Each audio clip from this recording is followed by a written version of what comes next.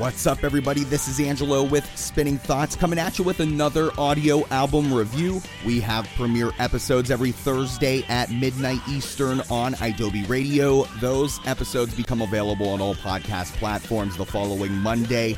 We're on Twitter at Spin Thoughts, and our website is thespinningthoughts.com. This review was written by Dan Boyer. The album is Letters to Our Former Selves from Youth Fountain. Following the successful release of a self-titled EP in 2018 on Pure Noise Records, Vancouver duo Youth Fountain returned with their first full-length record entitled Letters to Our Former Selves for the label, due for release on March 8, 2019. In an age where sadness sells, Youth Fountain quickly transcend this, as the 12 tracks that comprise Letters to Our Former Selves are not gimmicky in an effort to sell records, but rather are the creative outlet for genuine pain. The evidence of this is that all 12 songs have a poignant, raw quality to them that cannot be faked. The tracks from Youth Fountain's earlier EP are expertly woven together with new material to create a stunning collection.